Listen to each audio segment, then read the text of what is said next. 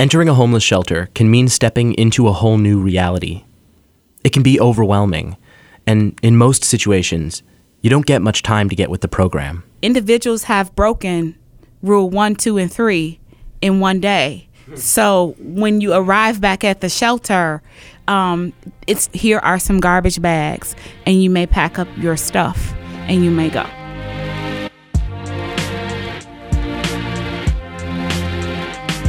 I'm Jesse Batend, and this is Whole New Worlds, brought to you by Primo Center.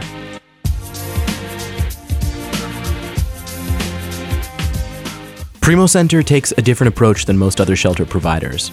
It has a no-kick policy. People are never asked to leave, period.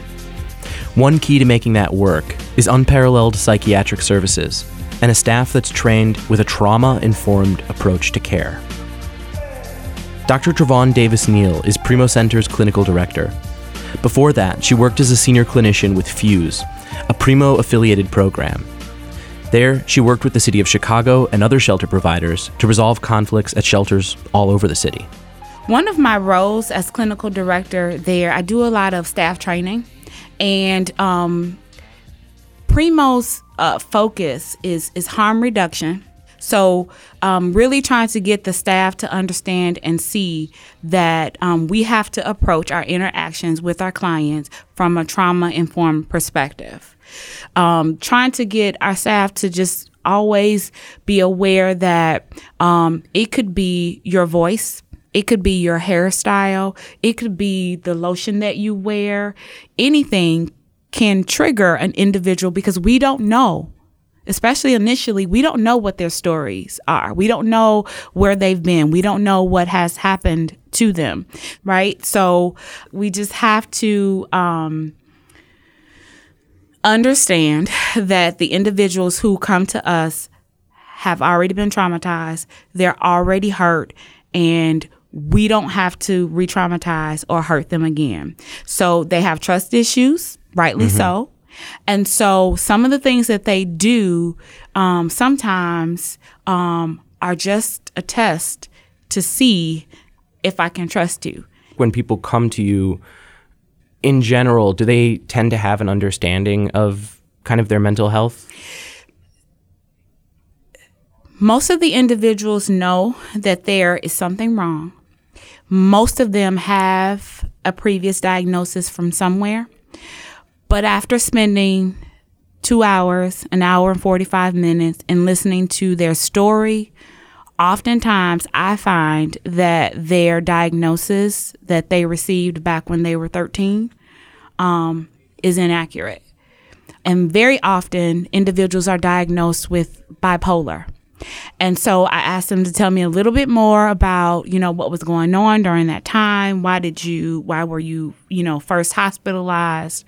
Why were you, first put in contact with a therapist or with a psychiatrist? And normally they will say something like, well, I was angry and I went off and I snapped off on someone. Okay.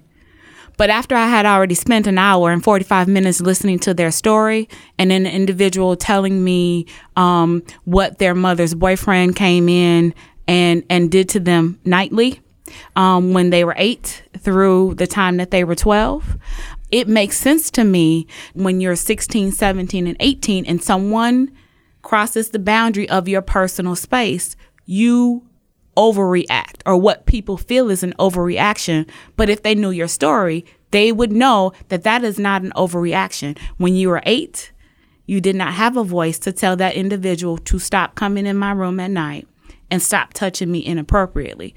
But now that I'm 16, 17, 18, I'm on my own now and I'm pissed off. Don't come in my personal space. And so it comes out as aggression when they're protecting themselves. So the individual who was more than likely diagnosed as bipolar because they're like, oh yeah, she was just nice 5 minutes ago and now she's snapping out on people. They don't know the whole story, so they see bipolar. They don't see PTSD and I'm triggered because now you smell like him, or you look like him, or you look like her, or your voice sounds like her, and I'm triggered. So yes, that was the long answer to your question.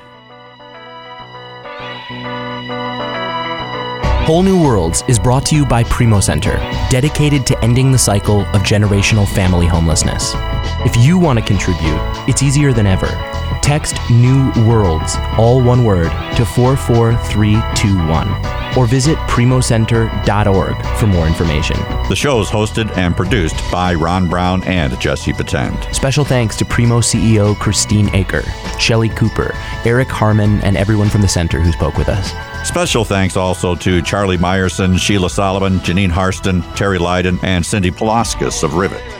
Special thanks also to Moby for letting us use his music throughout the series, including our theme song, Porcelain, and Southside as our closing credits.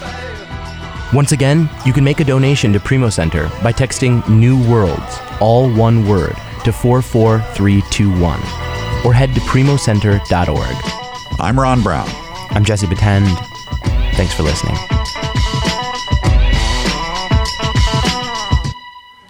So can you tell me about your teddy bear?